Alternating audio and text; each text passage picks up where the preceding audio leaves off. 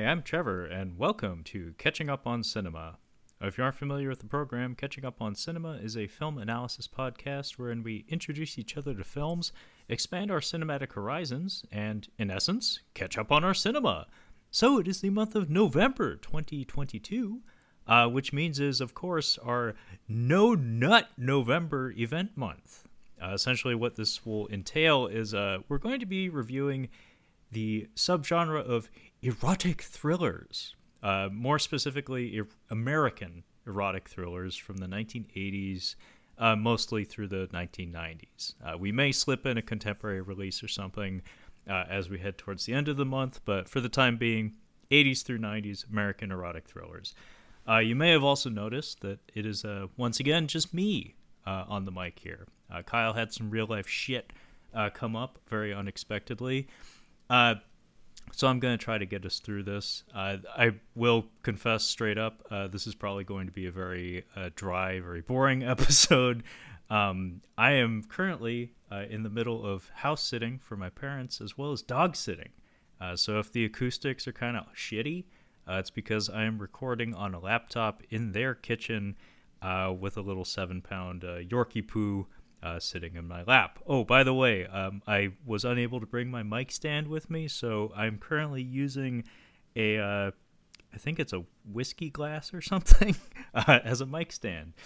So apologies again if the sound quality is awful. But anyway, I'm just going to get right to it. The film that we're going to be talking about, or at least I am going to be talking about today, is a big one. It's one that I actually wish Kyle was here to talk with me about, because this movie's kind of a big deal for people of our relative age range.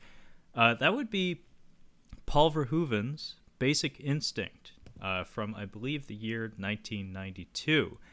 Now, the reason I say this movie is a big deal for people of our relative age range is because as far as like the sleazier side of erotic thrillers go, at least in terms of mainstream American cinema from this era, from the 90s, post Fatal Attraction era, essentially.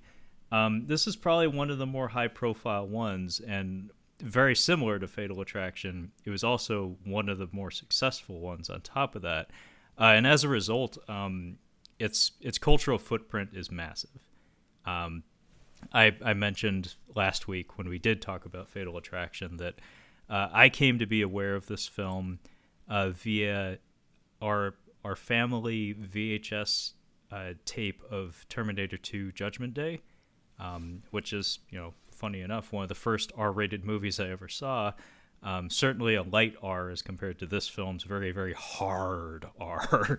Borderline NC-17 by the standards of the day, I'm sure. But one of the early trailers on that tape was this film, Basic Instinct, and there's a very good reason for that, chief among which being it's from the same production company, Carolco or Carolco. I'm not positive how it's pronounced. I've always said Carolco.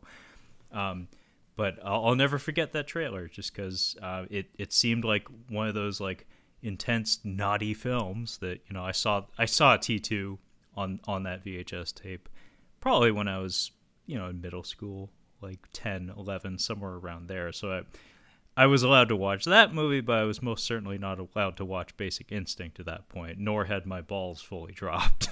But I'll never forget that trailer just because it was really well cut together. It was really slickly produced.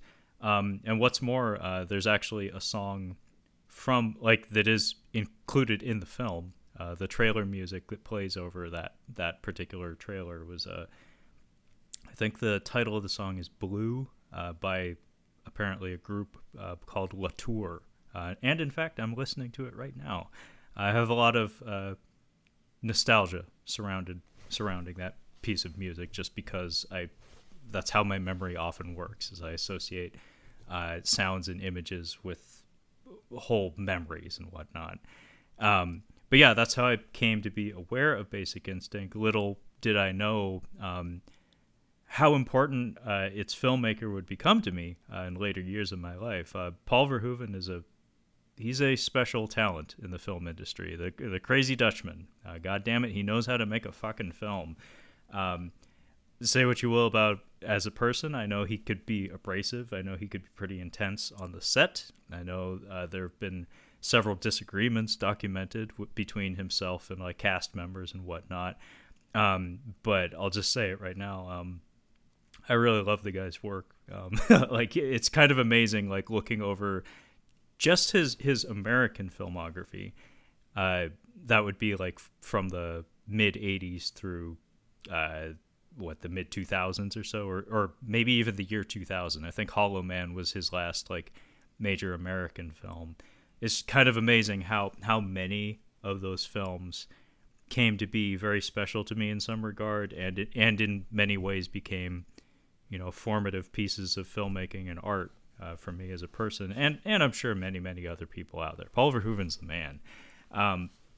But yeah, he directed Basic Instinct in 1992, and I think the way I'm going to approach this is just, I'm going to take this very easy on myself. I am talking to myself here, so bear with me. But I'm just going to go through cast and crew to start, and then just like basic broad strokes impressions of the film, or just things that are special about it or jump out at you, things like that. I'm not going to go beat for beat on this one. I just don't have the energy.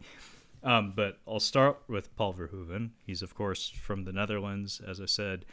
He was very, very successful in his home country, but then I believe Flesh and Blood may have been like his first, like, I mean, he had many international hits, like, was it Soldat Oranje or something? A Soldier of Orange was a big one. I know Turkish Delight was a really big hit for him before he got to the States, but I'm just going to focus on his American filmography because I did take a minute to hype that up. So Flesh and Blood is a medieval film starring, the kind of the most bankable Dutchman of his day. That would be Rutger Hauer. Jeroen Kraeb, I think, is like the other big one that I know of from that era. He's the bad guy from the Dolph Lundgren Punisher, and the bad guy, funny enough, the bad guy from The Fugitive, the Harrison Ford headline, The Fugitive film. But then following that, RoboCop. RoboCop is it's like one of my favorite films, top 3 probably of all time. There's so many layers to it. It's so incredibly shot and edited. And that's one of the things about Paul Verhoeven's films, is that just the raw filmmaking ability put on display. Like I've started to realize, well, not started, but like I've started to place more emphasis on the idea of quality storytelling, and by extension filmmaking, is often a process of information management. It's essentially supplying the audience with the information they need when they need it, and holding back when you need to for greater dramatic effect. And so many of Paul Verhoeven's films have this just silky smooth rhythm to them, where it's just like you just flow through them, and you're very seldom at a loss. Although I will point to Basic Instinct as being a film that is seemingly intentionally kind of obtuse. It's a little frustrating in that way, especially when you compare it to other films in his filmography that, as I said, are such a breeze to watch and navigate through.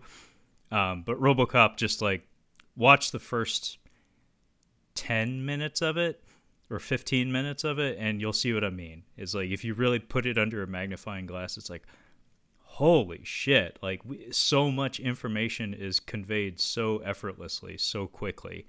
It's truly unbelievable. Plus, it looks really nice for a modestly budgeted film on top of that. And also quality performances all around. So clearly he has a thing for working with actors. The next film is Total Recall from 1990, and this would be where connections, revolutions start to come into play, because so much of the film industry is just that. It's about connections and who you know, and who your friends are, and who you can get to do favors for you. So Rob Bottin worked on RoboCop constructing the RoboCop suit and presumably the Meltman effect as well. Poor Emil. Emil was a piece of shit, but that is one hell of a way to go. Rob Bottin was a titan of the makeup effects industry. He's one of those guys that I don't know what he's up to these days, or if he's even still alive. I'm not going to bother to check, but I do remember hearing that he kind of intentionally stepped away from the limelight because the man was capable of some truly incredible things, but maybe it was a case of his work being too demanding or affecting his quality of life or something, because to get those kinds of results, I would imagine you have to give quite a lot of yourself. But I do remember reading somewhere that he kind of intentionally stepped away, but he came to work with Paul Verhoeven in RoboCop, as well as Total Recall, designing a lot of the makeup and prosthetic effects. And he's also credited for working on Basic Instinct as well, for a select few moments in the film, I'm fairly certain. But on top of that, Total Recall is the film that brought Paul Verhoeven and Sharon Stone together as actress and director. And it's kind of interesting how that works out because just like scanning the Wikipedia, I'll just read off a list of names here of people who were also up for the role of Catherine Trammell, Sharon Stone's character in Basic Instinct. So Michael Douglas, by this point, this is post-Fatal Attraction era Michael Douglas. As I said last week, he was pretty much up to his ears in erotic thrillers at this point, as far as I know, and would continue to do these sorts of films for several years to come. I believe Disclosure was 2 years later, so that's at least one more on his resume that I'm aware of at the moment. But the story goes, this film, Michael Douglas was looking to have another, A-tier star working opposite him because he had developed a reputation for doing these kinds of movies. And anytime you have this level of racy material, and in particular, full frontal nudity in an American film, remember, we're talking about American films with American standards. We're not talking European cinema, where they do not give a fuck. Trust me, Girlfriend's Dutch, heard all about it. It's just dicks everywhere. Dicks everywhere, as far as I know. That's my impression of most of Europe. It's just, there's a lot of dicks around. Just people just walk around with their dicks out. That's just normal. Not like America, where we wear blue jeans in the bedroom. God damn it. No, I'm not a prude. Although the girlfriend would tell you otherwise. Anyway, the story goes, Michael Douglas wanted an A-list leading lady to work opposite him. So his first pick was Kim Basinger, who already kind of was a working actress. She'd already done quite a lot. She was kind of a big fucking deal. Julia Roberts was also offered. Greta Scacchi is not a household name, but when I glanced over her photo and her filmography, I think she was Penelope in the TV film, the TV two-parter, the miniseries of The Odyssey, starring my boy Armand Assante. I think that's her. I could be wrong on that. Meg Ryan was also offered. Michelle Pfeiffer, Gina Davis, Kathleen Turner, who, of course, Michael Douglas had worked with previously in Romancing the Stone. And I think Jewel of the Nile had come out as well. Kelly Lynch, let me see if I can look up her photo. I vaguely recognize her face, not somebody I know. Ellen Barkin, she could have had fun with this one. And Demi Moore was also considered, and funny enough, she would go on to work with Douglas 2 years later in Disclosure, which is not a very good erotic thriller. But as I said last week, it does get bonus points for being shot, actually shot, in my hometown of Seattle. The reason I make that distinction is because if you're not aware, dear listener, very few films or television series for that matter, that take place in Seattle are actually shot in Seattle.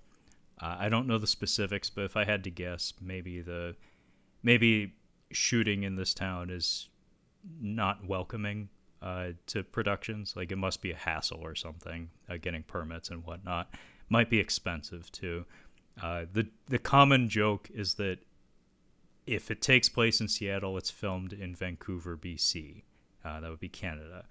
But no, that Disclosure film from 1994 actually is shot in essentially my backyard. So there's a lot of angles and a lot of locations. It's like, I go there all the time. That's neat. You don't see that very often. At least I don't. Like, maybe you're from New York City or some shit, or LA for that matter. In which case you wouldn't be impressed at all by something like that. But the story goes, Sharon Stone got the role and was not paid an exceptional amount of money, which is probably a hell of a get for the production. There might be a reason for that, but the story goes that on the strength of their working relationship, Paul Verhoeven and Sharon Stone having met on Total Recall, she was cast in the role.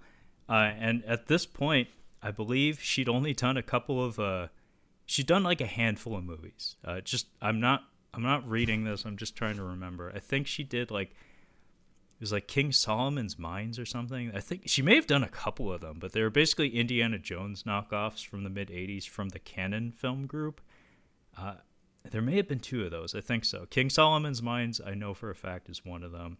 And the other one that I remember is Above the Law. She plays Steven Seagal's wife, I think, that was the late 80s, so that would have been before Basic Instinct.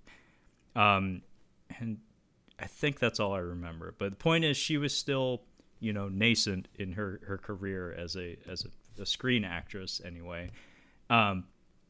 So like, this was a high profile film for her. That the reason I emphasize the nudity aspect of things is just because it's very, very uncommon in especially mainstream American cinema. Again, you may be one of those Europeans out there who just walks around with your dick out and has no respect for blue jeans in the bedroom. So things like this would be totally foreign to you. This, concept of actually wearing clothes. But to show as much skin as she does in this film, as constantly as she does in this film, is and was especially very, very rare in mainstream American cinema. And I'm fairly certain that's why all of those high caliber actresses turned this film down, is because it has the potential to make or break your career, honestly. And if you're already at the top of the heap, like if you're already putting asses in seats as a mainstream top tier actress, why take the risk of potentially being in a movie that's inflammatory to more prudish audiences out there, or critics for that matter, and isn't guaranteed to make its money back or something.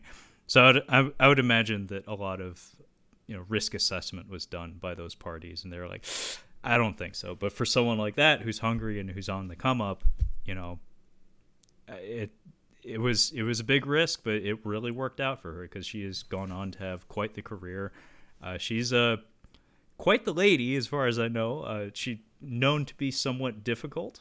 She could be, I know for a fact, like on the Electric Boogaloo, the Cannon Films documentary, they commented on her being a little diva-ish, and I have heard on other sets that was kind of confirmed. She fancied herself an intellectual and was very, very vocal about it, and sometimes would come into conflict with those around her. But she did go on to have a wonderful career, and she did get to work with some truly tremendous directors beyond Paul Verhoeven. So it very much worked out.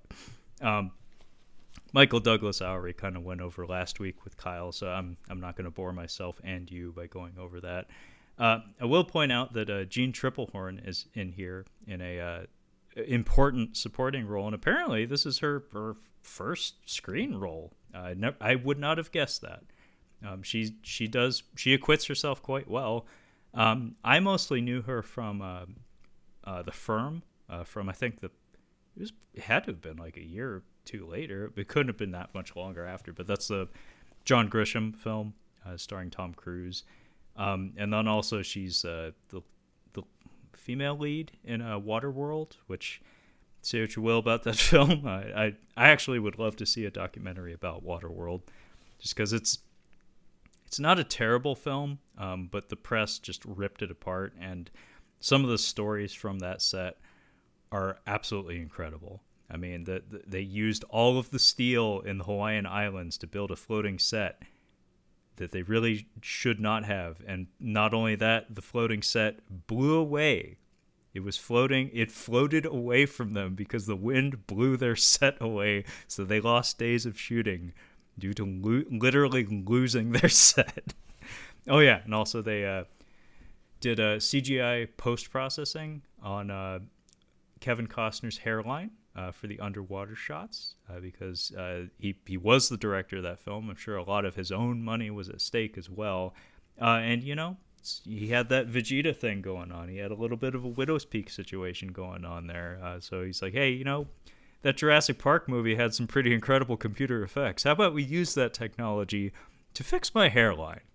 And not only that, these gills on my neck here behind my ears, they look a little suspiciously like vaginas. And we got a lot of Americans who are going to be going out to the cinema. A lot of Americans who have beliefs and moral codes, and who wear blue jeans in the bedroom. God damn it, they probably don't want to look at vagina ears in their Waterworld film. So how about we use that dinosaur computer effects technology to airbrush those out, make them look slightly less like vaginas. Waterworld story concluded. I swear. And the other fun thing about watching a movie like Basic Instinct is, as I said, I came into awareness of this film by seeing it on, like, as a trailer on a VHS tape for a different super awesome movie, T2. Look it up. The cool thing about watching movies from this era, at least for me, for people of my relative age range, is that you find yourself just like pointing at the screen and being like, I know him, I know her, I know him, I know her. Like all the character actors of the day, because I watched a lot of TV and a lot of movies, contemporary to this. You just start to become aware of these names and faces. And now that I'm older, and have a different appreciation for film and television and whatnot, I'm starting to actually know these people's careers and actually develop deeper layers of appreciation for them. So just like a couple of the other character actors in here is one of the big ones. In fact, these two both shared the screen. Well, I don't think they shared the screen, but they're involved in the same productions. We have Wayne Knight, who most people know as either Dennis Nedry from Jurassic Park or Newman from Seinfeld. And then we also have Daniel Von Bargen, who was previously on Catching Up on Cinema in the form of our review of Lord of Illusions, where he plays a legitimately unsettling and creepy villain. Not something this fella does all the time. Daniel Von Bargen was fucking Mr. Kruger from Seinfeld. He was George's apathetic boss. And we also have Stephen Tobolowsky, who is always welcome. He's playing a doctor here. It's pretty common for him to play therapists and whatnot. Stephen Tobolowsky's great. And the list goes on and on. It's James Rebhorn, who I did not know his name. I think he was the dad from Blank Check, as well as the Secretary of Defense from Independence Day. So it was always fun seeing him. He also has a small role, very important role. He's the automobile expert. He's the expert witness in My Cousin Vinny. So it's this is the experience of going back and watching these, quote, nostalgic films for myself. But one other person of note that I need to point out in regards to the production of Basic Instinct, there's a couple more, so bear with me. We very well may not talk about this movie. I think I'm just taking a walk down memory road and just seeing how many synapses I can fire before I have a fucking stroke live on the air. One of the other big personalities that we really need to talk about, that again, I really wish Kyle was here for me to talk at, because presumably that's how this would go down, is the writer, Joe Eszterhas. So Joe Eszterhas And I was looking forward to bringing this fella up when Kyle and I were to be talking about this film. I don't know very much about him other than the broadest of strokes, but as far as I know, he worked for Rolling Stone as a journalist, but then he went on through the 80s and 90s to have an incredible screenwriting career. And when I use the word incredible, I'm referencing the money that he earned, like the lump sum, the amount of money he received for the purchase of these screenplays. Because I don't know that he's actually a good writer. I don't think of Basic Instinct as being a brilliant piece of writing. But somehow this guy was what Hollywood was buying. He was writing what Hollywood was buying.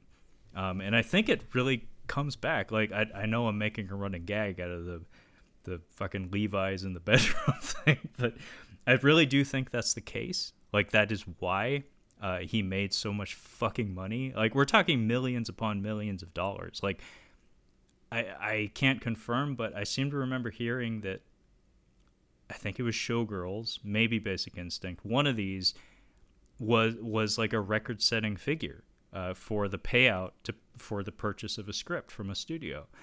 And to tie it all up, I have this theory that, you know, the puritanical streak in American culture also leads to, you know, also leads to things like this, you know, these less than puritanical like pieces of art and entertainment become all the more enticing to a nation that in general holds those values in high regard. So you have all these naughty films that involve eroticism and violence and drug use and all that kind of stuff that everybody's shitting on them in public, like talking about how awful they are and how it's like, oh, this is the entertainment of degenerates and whatnot. It's like, motherfucker, these movies are like Fatal Attraction made like $300 million on like peanuts. Basic Instinct, same fucking deal. These movies made a fuck ton of money. So the point is, like there may be, you know, people in the population that are talking about how unvaluable these things are, but there's clearly some interest just based on the amount of people who are going out to pay good money to see these things.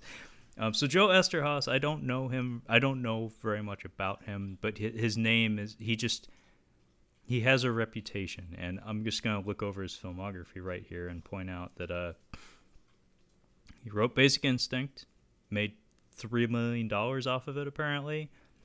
He wrote Sliver, which is not a good film. I think that might be a De Palma film.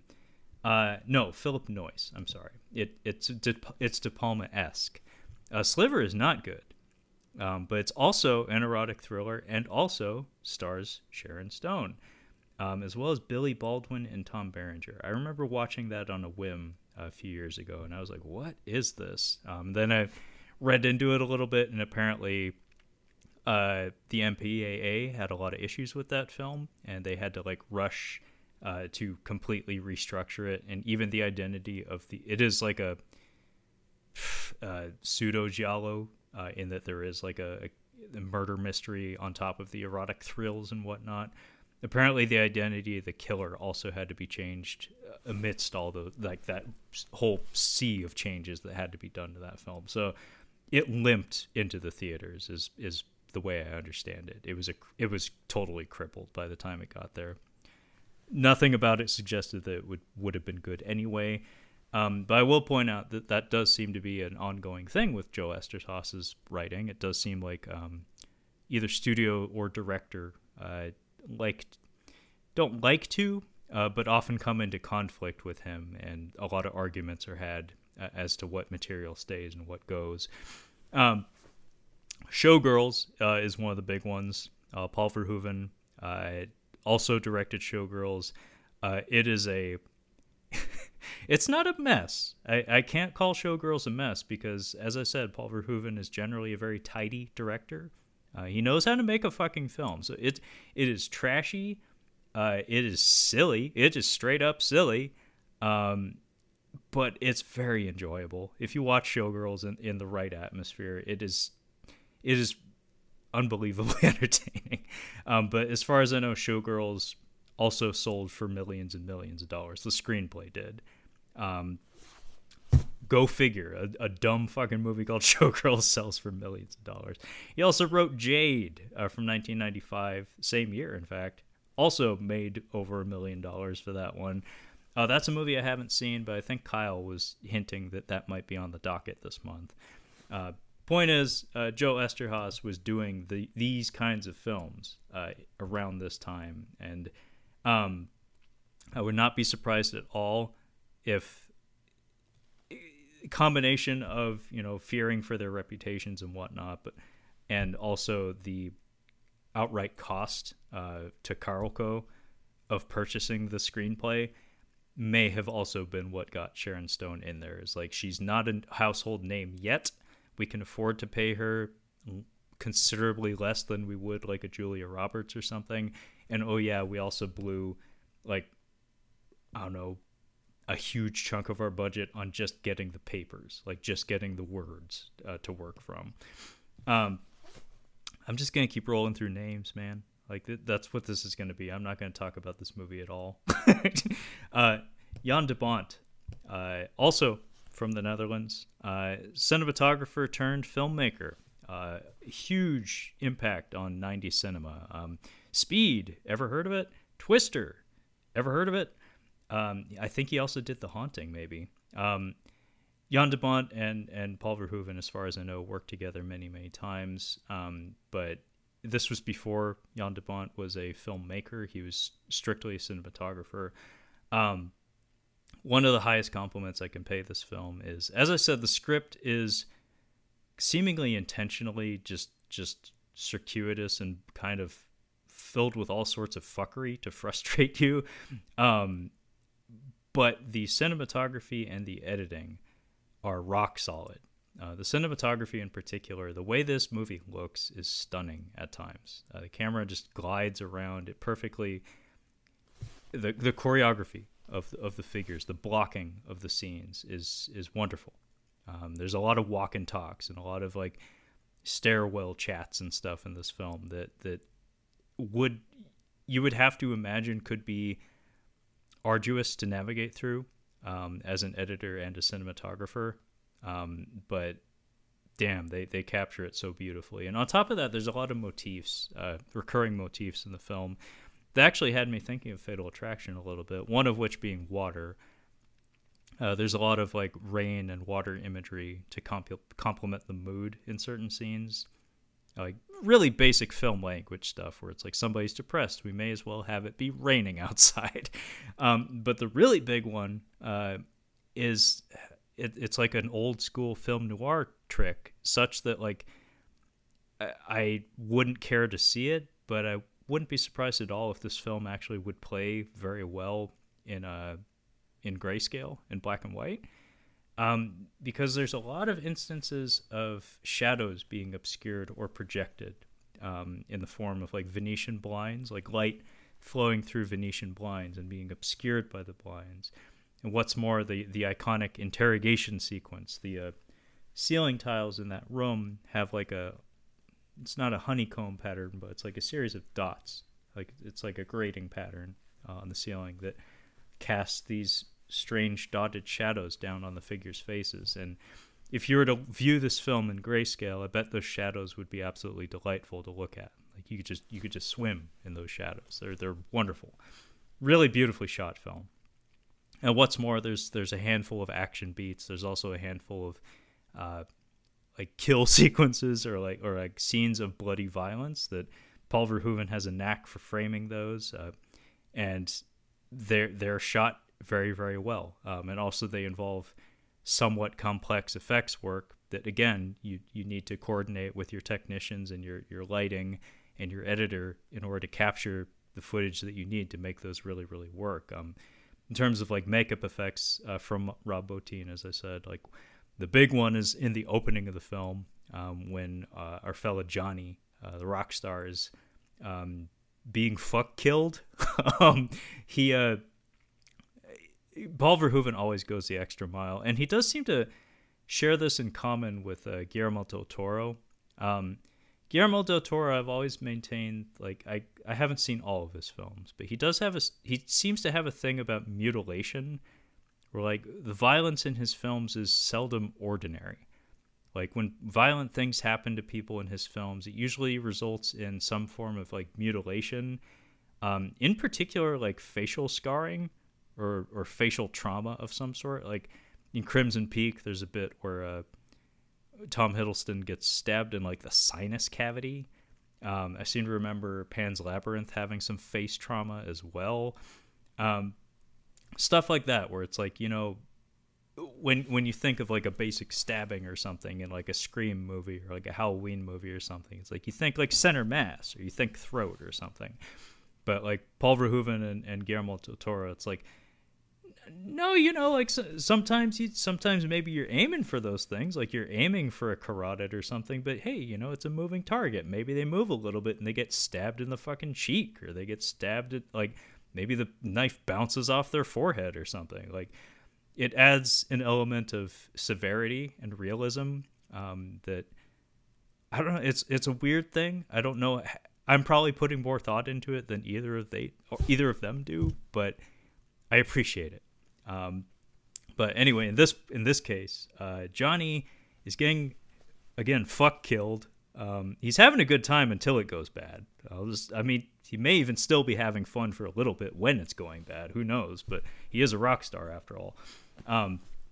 But he gets stabbed with an ice pick, and the first hit is in the throat. It's like, oh, that'll kill you. That'll do it. And then like another one goes into the chest. But then just when we think it's like, oh, we're gonna cut away now, it's like, oh, he's dead already. Like that'll do it. We get this one shot where, you know, Rob Bottin was just like, oh man, I just stayed up like 5 nights in a row just so I could get this just right, so we could fuck this guy's face with this ice pick just perfect, Paul. I did it for you, Paul. I did it for the RoboCop, and I did it for you, Paul. So this ice pick goes through like just below the eye socket and through the nose at like a diagonal. So we get this lovely Rob Bottin sculpted head, and we know he's wonderful at sculpting heads because we've seen Total Recall, we've seen RoboCop, and The Thing and whatnot. And we see this ice pick go doink at this really bizarre angle. That's like, you know, when you think about if you're just in the moment and you're just like hacking away, just like jamming that bladed, no, not bladed, but that pointy instrument down, and also he's still in you. Like he has not exited the woman yet.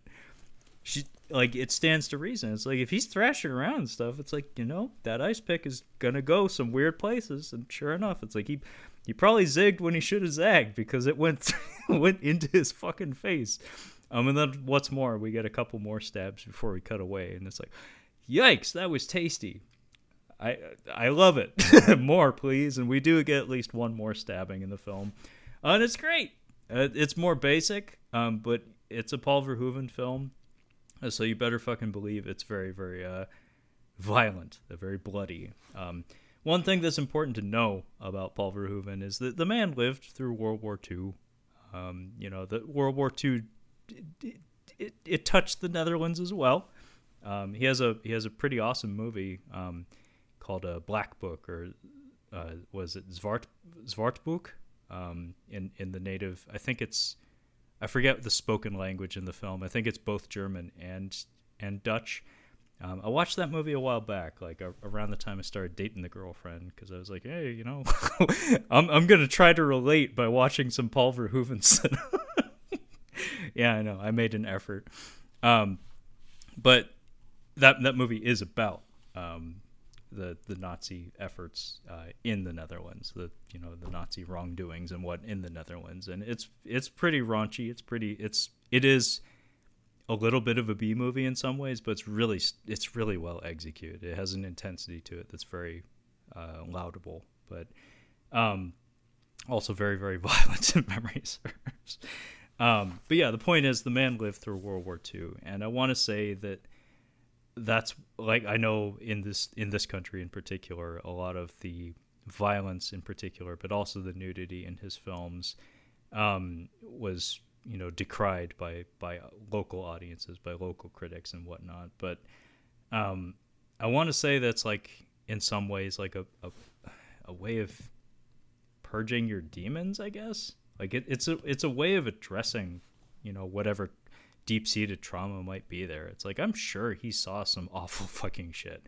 And, to see violence enacted in film is probably like, it's probably almost laughable to him, because because like, why not blow it out of proportion? It's like, it's all fake. Like it's all a show. So in some ways, like, making light of it probably takes away some of its power. I have to guess that's probably a little part of what's at work. All of his movies are very, very deeply layered, such that I could be speaking directly out my ass. But I wouldn't be surprised if that had something to do with it.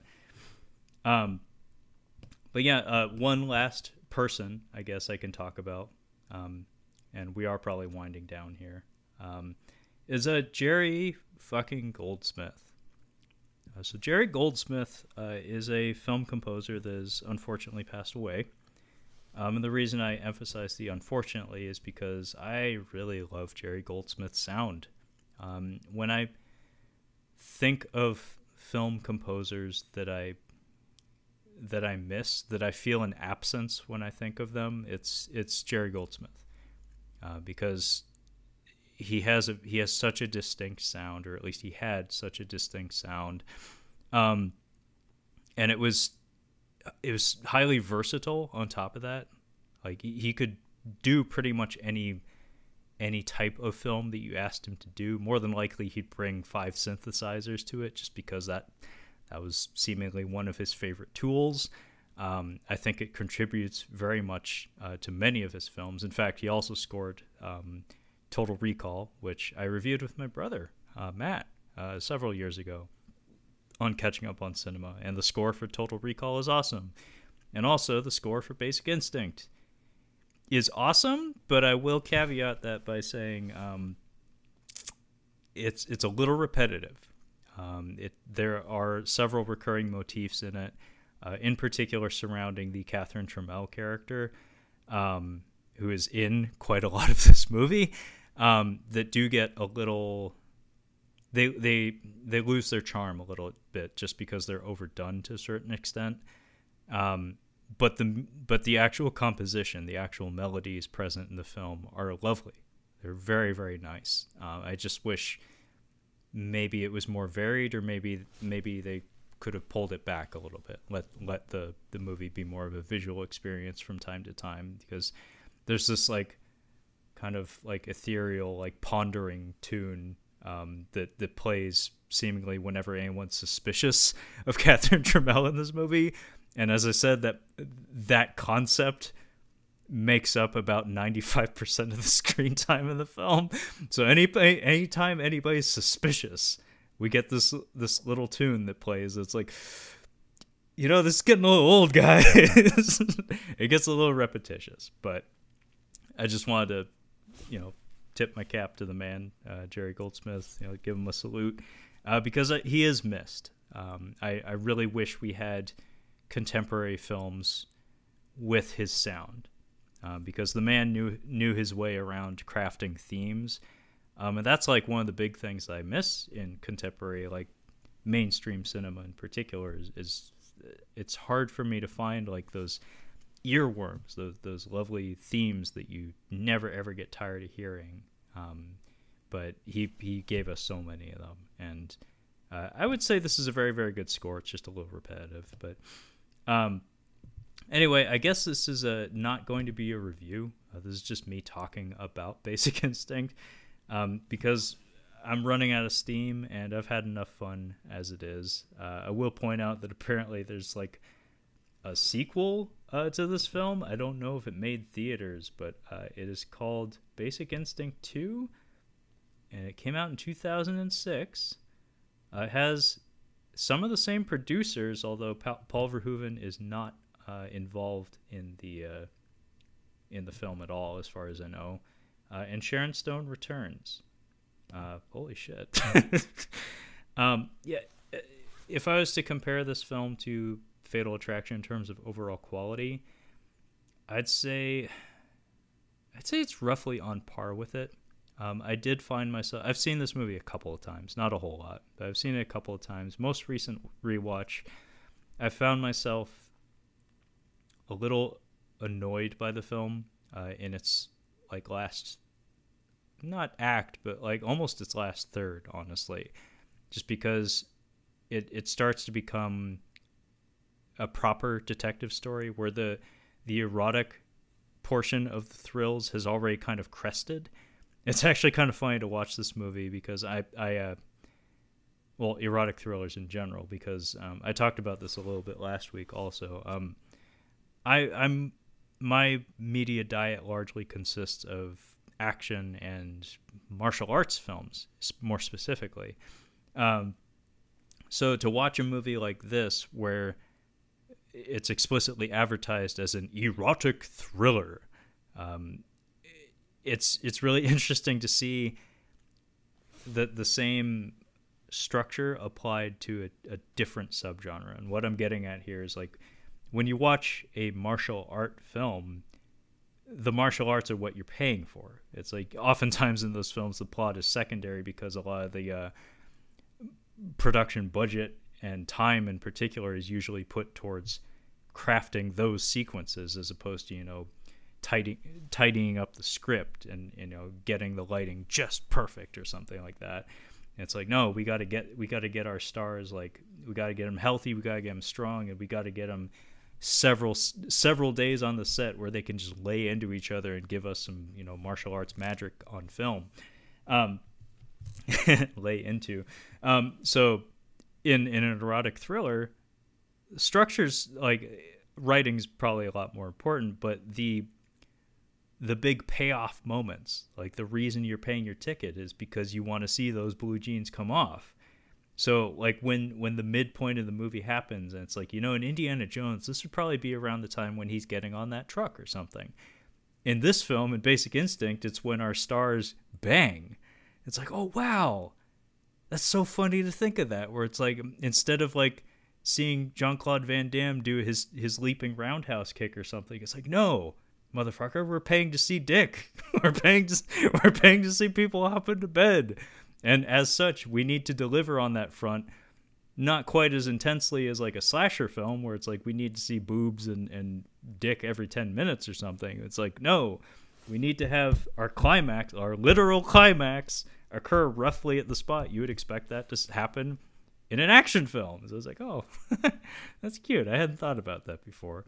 But yeah, I found myself, like, after that midpoint, after Michael Douglas and Sharon Stone roll around in the sheets, and that scene is quite explicit, especially by the standards of the day. My man Kyle, he is not wrong. Michael Douglas, he really does have a way about him. When the cameras are rolling, I don't know what he was like in his personal life. The man did bag Catherine Zeta-Jones, so I have to imagine this is probably a pretty decent reflection of the man's skills and, more importantly, intensity. Because he does some stuff that you don't get to see in American films, in American mainstream films, all the time. The scene with Jeanne Tripplehorn, on the other hand, that was a little uncomfortable. That was not okay, especially in 2022. It's like, yeah, okay, both performers, you know, they're giving it to us, us the audience. We're getting a lot out of this, but not okay. Times have changed. Absolutely not okay. Well performed, but not okay. But yeah, Michael Douglas he's fucking stud, man. Like he knows a thing or two about a thing or two, especially on the female form. But yeah, after that point in the film, and this film is a detective story. It's a murder mystery from reel to reel. It's a murder mystery. Up until that midway point, it's like very casually a murder mystery. But then the energy shifts and it's like, oh, fuck. We actually have to make an effort to pay off that mystery. And so the movie starts trending more towards that aspect of storytelling, where it's less about the dangerous flirtation between, our protagonist character and Sharon Stone. After they've, banged, it's like, okay, well, I guess he has to be a detective now. And the detective work, while interesting, reaches a certain point where it gets to be cartoonish and clunky and silly, almost seemingly deliberately so, because I swear, like, the last fourth of this movie or so is just Michael Douglas driving back and forth and, like, saying, oh, such and such person told me this, and they're like, oh, that's wrong, you should go talk to this person. He's like, oh, I'm gonna go talk to that person. Hey, such and such person said this, and they're like, oh no, you totally misunderstood, you gotta go talk to this person. So it's like him just driving back and forth across San Francisco, interviewing people, being told conflicting narratives, and just being fucking frustrating, much like I was when I was watching him do it. I will say, I know Roger Ebert, I think he hated this film. That tends to be the case with a lot of movies that we review on Catching Up on Cinema. I think Roger Ebert hated this movie. I do remember watching his review of it, and in particular, he took a lot of issue with the conclusion of the film, which I guess you could compare it maybe to The Departed or something, where the last shot in the film is a little ham-fisted. It's like, it's a little too explicit, where it's like, come on, I'm not a fucking idiot. Come on. I don't mind it that much in The Departed, and I didn't mind it much here. I thought the movie ended quite well. It pays off fine. It's interesting the way the film concludes, actually, where there's like a decent several minute stretch of the film where it's like all the explanations are being given out, and it's super obvious that's like, nothing's this tidy. There's no way that this movie that's been like jerking us around with this detective story, this frustrating detective story for all of its runtime, there's no way that things could line up this perfectly in this kind of film. And sure enough, it's like, obviously that isn't how it turned out. I can see Roger Ebert's point about how it's like, I didn't need that because I'm not an idiot. Don't talk to me like I'm a 5-year-old. But for me, I didn't mind it. It's a nice little, occasionally melodramatic erotic thriller. Very, very big emphasis on the erotic. Thrills are there for sure, although occasionally there's a few too many scenes and a few 2 minutes in between thrills. I would have appreciated slightly more balance. So on the whole, it's like a slightly more uneven experience than Fatal Attraction, but it has its merits for sure.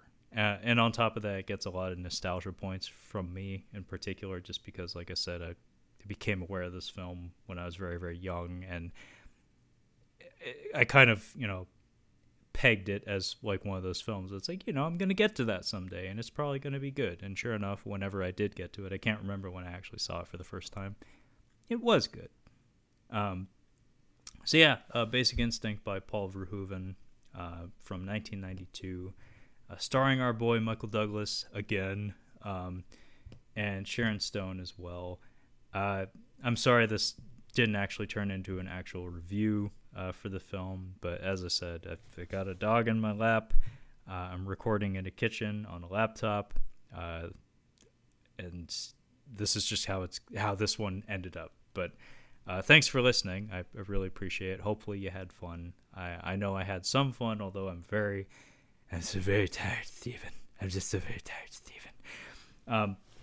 With that being said, this has been week 2 in our No Nut November event month here at Catching Up on Cinema. So in the meantime, folks at home, if you'd like to catch up on any of our other catching up on cinema content. You can find all of that collected on our website at catchinguponcinema.com.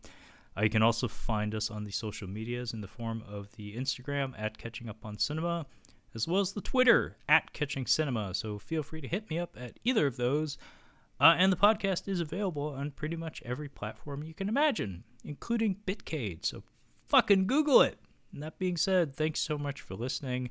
Thank you so much for bearing with me. And we will catch you next time.